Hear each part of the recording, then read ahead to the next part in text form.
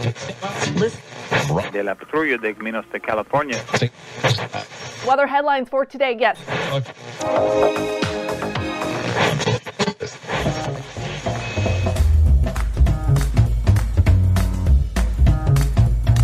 Welcome to the Revenue Generator Podcast, an I Hear Everything production. In this podcast, you'll hear how industry leaders integrate sales, marketing, product, and customer success into a single business unit with a common goal of optimizing their revenue cycle. We'll unearth how innovators integrate data, technology, people, and processes to expedite demand generation and increase recurring revenue. Sit back, tune in, and get ready to meet a member of the revenue generation. Here's the host of the Revenue Generator Podcast, the CMO of Lean Data, Doug Bell. Welcome to the Revenue Generator Podcast, where we members of the revenue generation share solutions for how you can integrate your business to optimize revenue. I'm your host and the CMO of Lean Data, Doug Bell, and today we're going to discuss the importance of change management in sales and marketing alignment. Joining us is Matt Heinz, who is the founder and president of Heinz Marketing, which helps B2B companies sell stuff, primarily by helping marketing teams embrace revenue responsibility and drive a predictable pipeline. Yesterday, Matt and I talked about sales and marketing alignment, and today we're going to continue our conversation to discuss change management to become a revenue-centric organization. Okay, here's my conversation with Matt Heinz, the founder and president at Heinz Marketing. Matt, welcome back to the podcast. Hey, thanks for having me back. So good to have you back. I want to have a big conversation about sports. We can't, Matt. This is not a sports podcast. But the next best thing is change management to become a revenue-centric organization. So what's the number one challenge facing organization that recognize the need to be revenue-centric? There is a large status quo infrastructure that exists even in young organizations, even in those that haven't been around very long. And it goes like this. It's, marketing focuses on the marketing of more likes, more retweets, more clicks, more MQLs. We have taught our teams that, the most possible leads, the lowest possible cost is most important. It's not just that we've taught our teams this, it's our leadership teams expect this, our boards expect this. We have taught organizations to value the wrong metrics. And it doesn't mean that those metrics aren't important. It just means that those are leading indicators to the metrics that really matter. Separating your operational metrics from your impact metrics in marketing are what's most important. I think also many companies have a culture that, whether they're doing it intentionally or not, sets up sales to be the be-all, end-all and the independent revenue drivers. Meaning too many organizations, even if there are leads generated, sales believes they're on their own. They believe that what they get from marketing is a bonus and that they have to generate and close their own deals. And that is a culture that is perpetuated by leadership teams. It's perpetuated sometimes by the very boards that are managing both teams. So the idea that you need to create a culture change in these organizations to not only change how they perceive marketing, how they measure marketing, but create a safe place for the very marketers themselves to reinvent their jobs. It is critical. I know we can go into a lot of depth around that, but look, we do a lot of this work with clients. We help a lot of companies build more predictable pipelines. The playbook is great, but if you create a playbook without addressing the people and the change management required, it is likely going to fail. You will fail. You're going to fail, unless you're really lucky. I was trying to be nice, so I agree with you. You will fail. You are hosed. You're completely hosed. All right, so that makes a ton of sense. But I've got to ask, we've danced around this topic a little bit. What is a revenue-centric organization, and what are the hallmarks of a revenue-centric organization? Key to being a revenue-centric organization is more than just having everyone speak the same language, having everyone prioritize revenue events, getting closed deals, getting renewals, increasing lifetime value, increasing the efficiency and productivity and profitability of your customer relationships. It's also accepting that there are going to be things that you can't precisely measure as part of that generating marketing's contribution to that enterprise deal cannot be summed up in a pay-per-click report, right? Or in a set of white paper downloads. That the body of work required to get that deal done may not be perfectly measured, but the intent is more important than the precision of how you do that. Sometimes the most important metrics you're tracking and the most important metrics you're pursuing are those that are the hardest to measure. But it's not about getting the best measurement. It's about driving towards the right outcome. And it's having an organization that realizes that credit for the deal is beside the point. That precise attribution of weighting of like which team gets the most credit. This is a body of work that takes multiple sources in the organization to get the deal done. And I believe when you've got an organization, you got people and individuals who are making decisions based on revenue output versus vanity metrics, even if you can't measure everything, you will have a more efficient team. You will have organizations that are working more closely together on the right metrics, prioritizing and triaging the right work within that to more efficiently hit your revenue numbers. So, Matt, I've got a little kind of pause happening in my head right now, right? So it's something I got to spit out for you here because I feel like every organization is revenue-centered.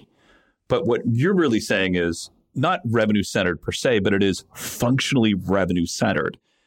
We talked yesterday about how there can be such massive disconnects between marketing and sales in terms of what they're measuring, right? What you're talking about ultimately here is you're talking about a failure on two parts, but you're also talking about a failure of organizations to be able to embrace change, right? So recognition's the first piece. I recognize I have a problem. The second piece is the methodology to working my way out of the problem. But the first is, how do I manage all the change that's got to occur? So what's that first step towards change? What's the first thing you have to think about from a change management standpoint? When you've had that recognition, you know you've got a problem. You're starting the project to making things better. What's the first thing you got to think about? Fear. We talked earlier about that employee who's focused on the most possible leads at the lowest possible cost. So if you go back to that employee and say, you know what, I'm willing to spend 4x that on the right prospect. So does that mean different channels? Does that mean a whole different approach to search? Do we even need to use search anymore? Like you're saying we're recalibrating how we do work, and you've just taken someone who was very successful and very good and very proud of the work they were doing. And now you've got that person wondering if they still have a job. They're wondering if they're going to be good at this new work you're asking them to do. And so the reason why people won't change, the reason why people stay at their status quo is because change is difficult, change is scary, and I don't know if I'm going to be successful on the other side of that change. I'm good at what I do now. I'd rather just keep doing what I do now. And that's why people push back. It's why they get defensive. It's why they say, well, I can make this work in this model. Yeah, maybe not.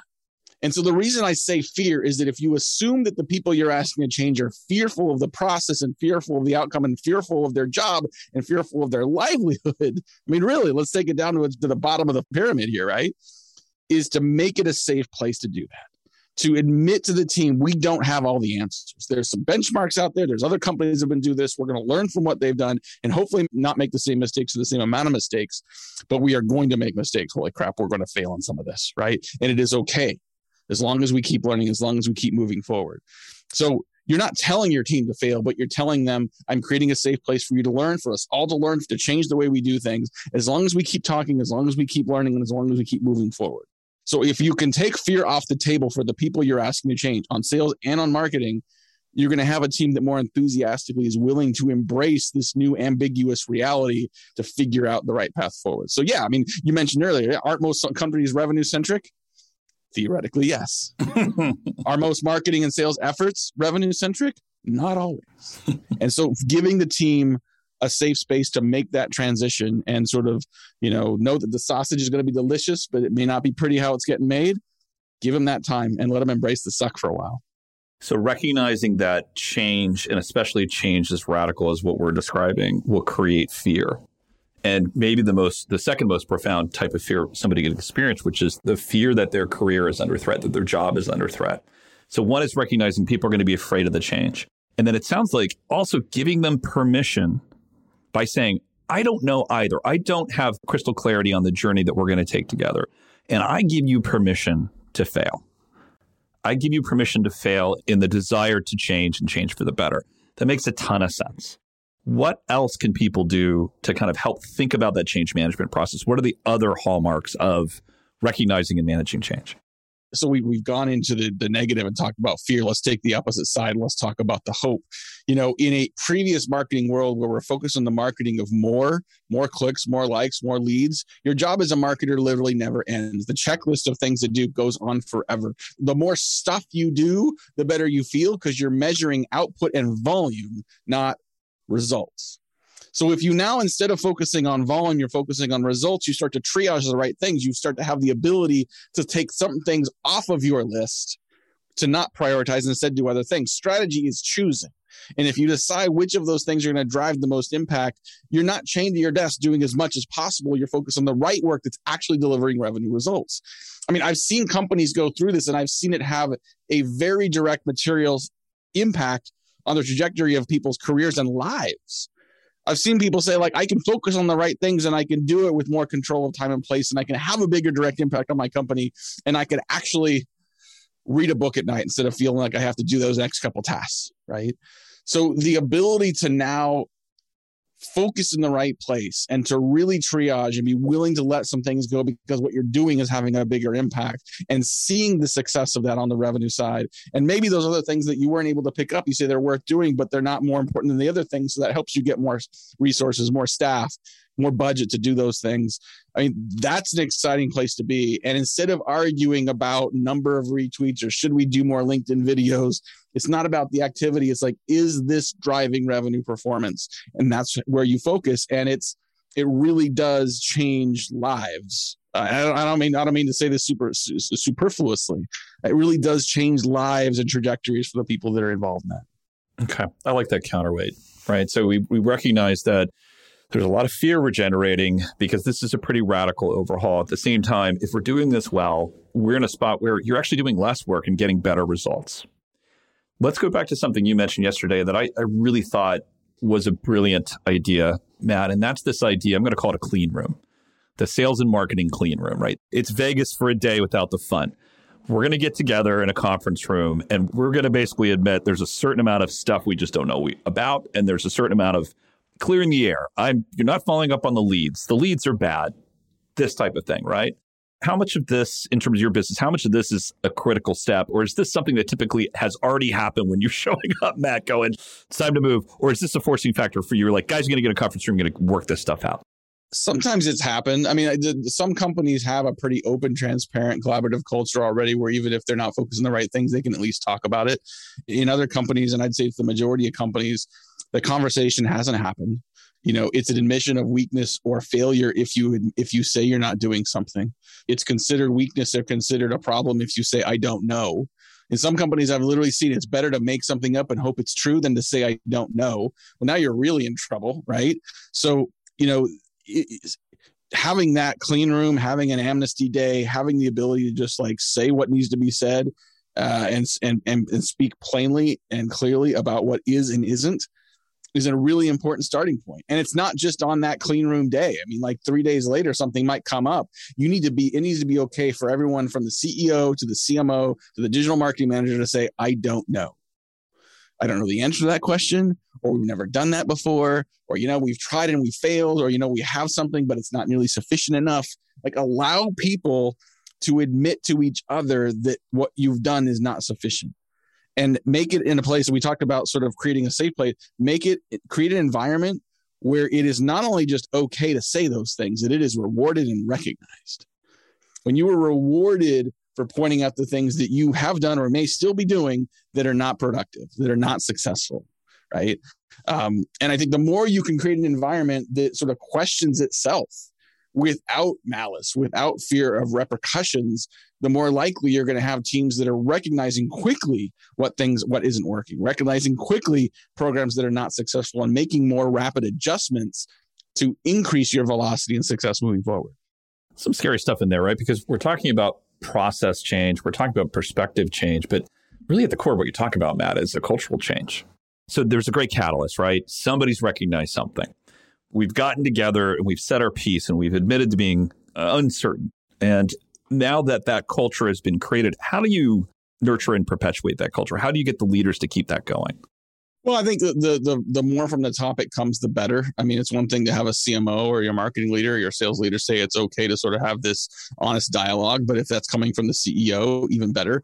If the leaders can exhibit that themselves, right? If you as a CMO can point out the places where in past jobs, or ideally this job, we've not done things as adequately as we should have. If the CEO can do that as well, to point out, to lead by example that way, I think that's a really important place to start.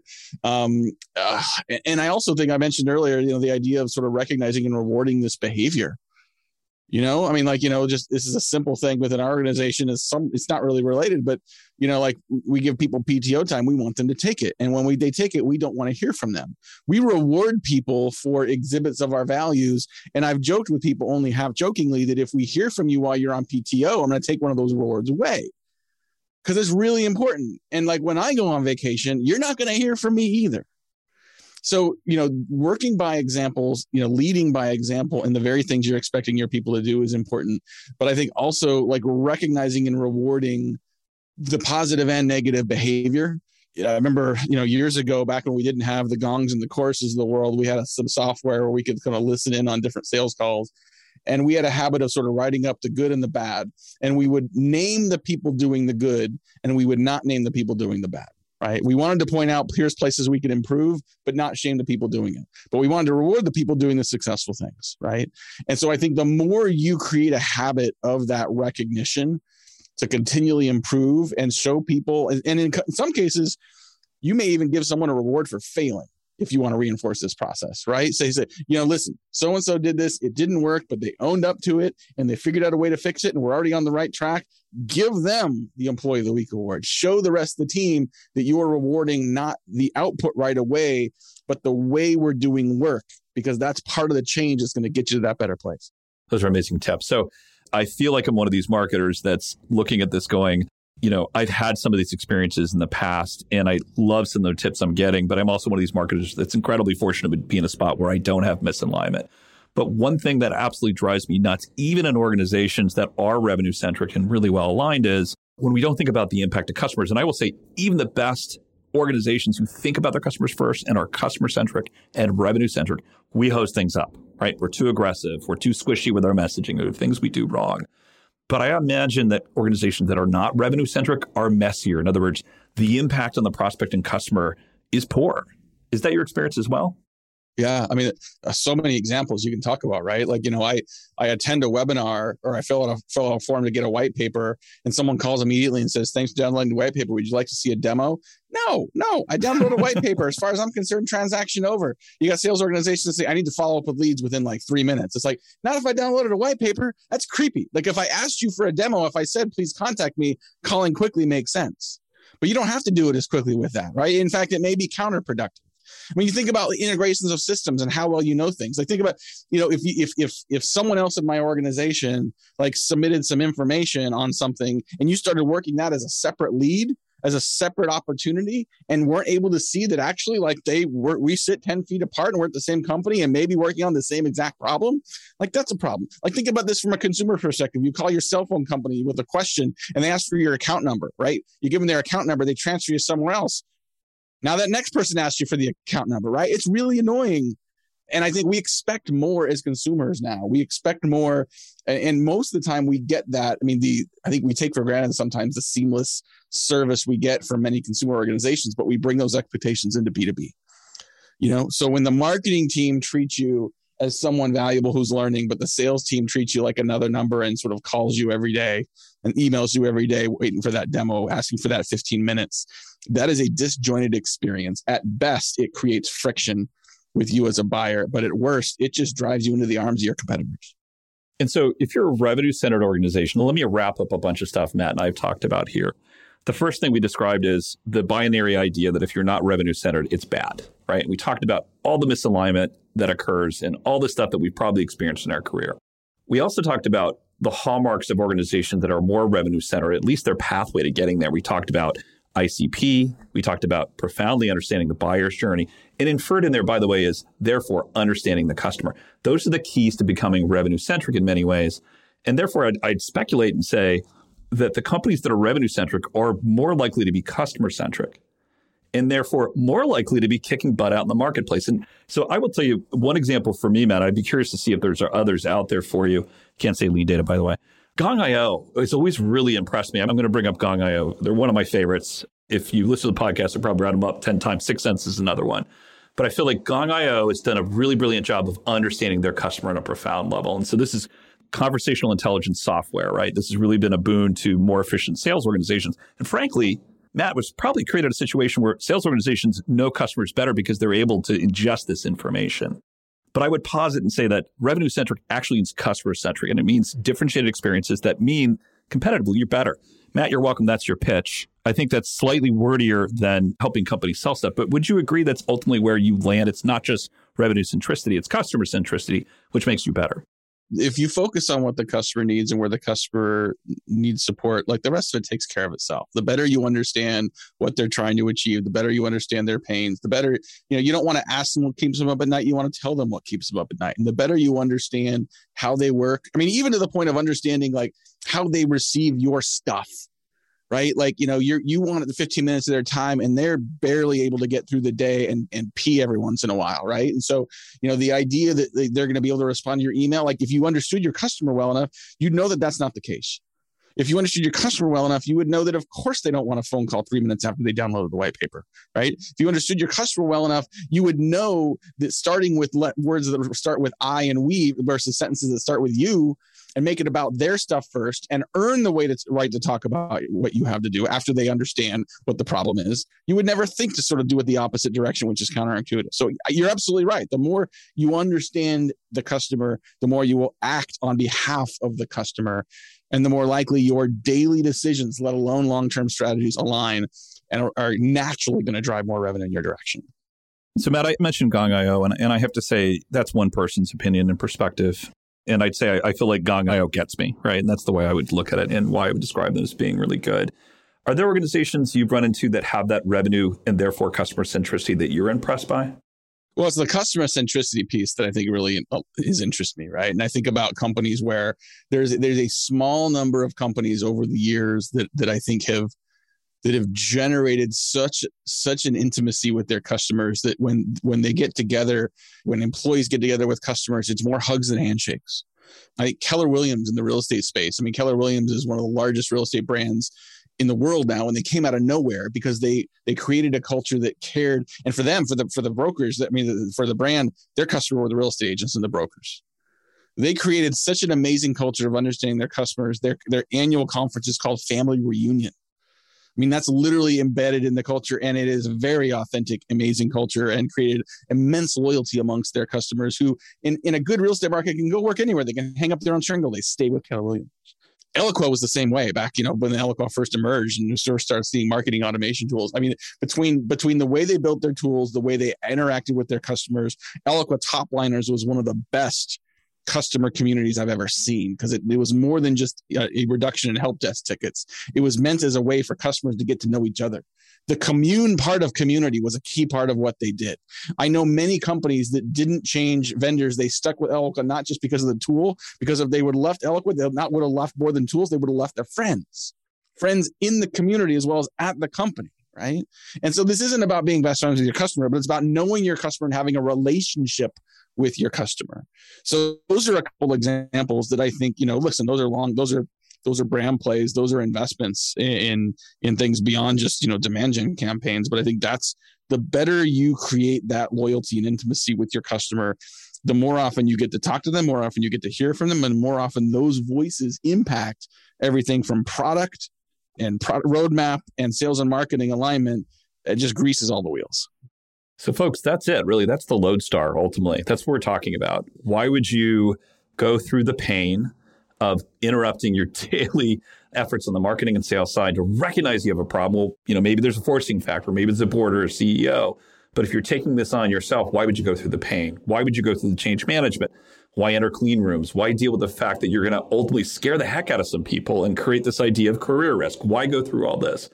Well, ultimately, guys, you're propagating first a much more competitive go-to-market profile and a more competitively centered approach, because ultimately you care about the customer, right?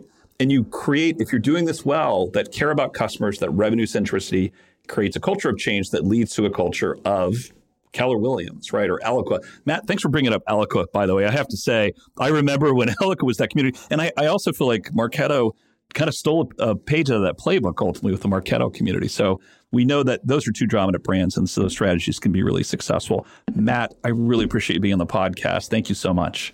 Oh, anytime. This is fun. That's a lot of fun. All right. That wraps up this episode of the Revenue Generator Podcast. Thanks to Matt Heinz, founder and president at Heinz Marketing, for joining us. If you would like to contact Matt, You can find a link to his LinkedIn profile in our show notes, or you can contact him on Twitter, where his handle is Heinz Marketing, or visit his company website at heinzmarketing.com. Just one link in our show notes I want to tell you about. If you didn't have a chance to take notes while listening to this podcast, shame on you.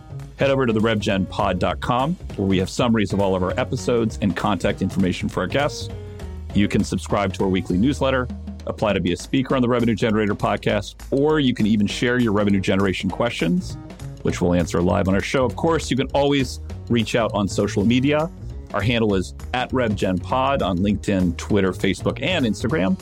Or you can contact me directly. My handle is Market Advocate. If you haven't yet subscribed and want a daily stream of RevGen strategies in your podcast feed, we're going to publish an episode every day during the week. So hit that subscribe button in your podcast app, and we'll be back in your feed the next business day. Okay, that's all for today. But until next time, keep cranking, because the revenue isn't going to generate itself.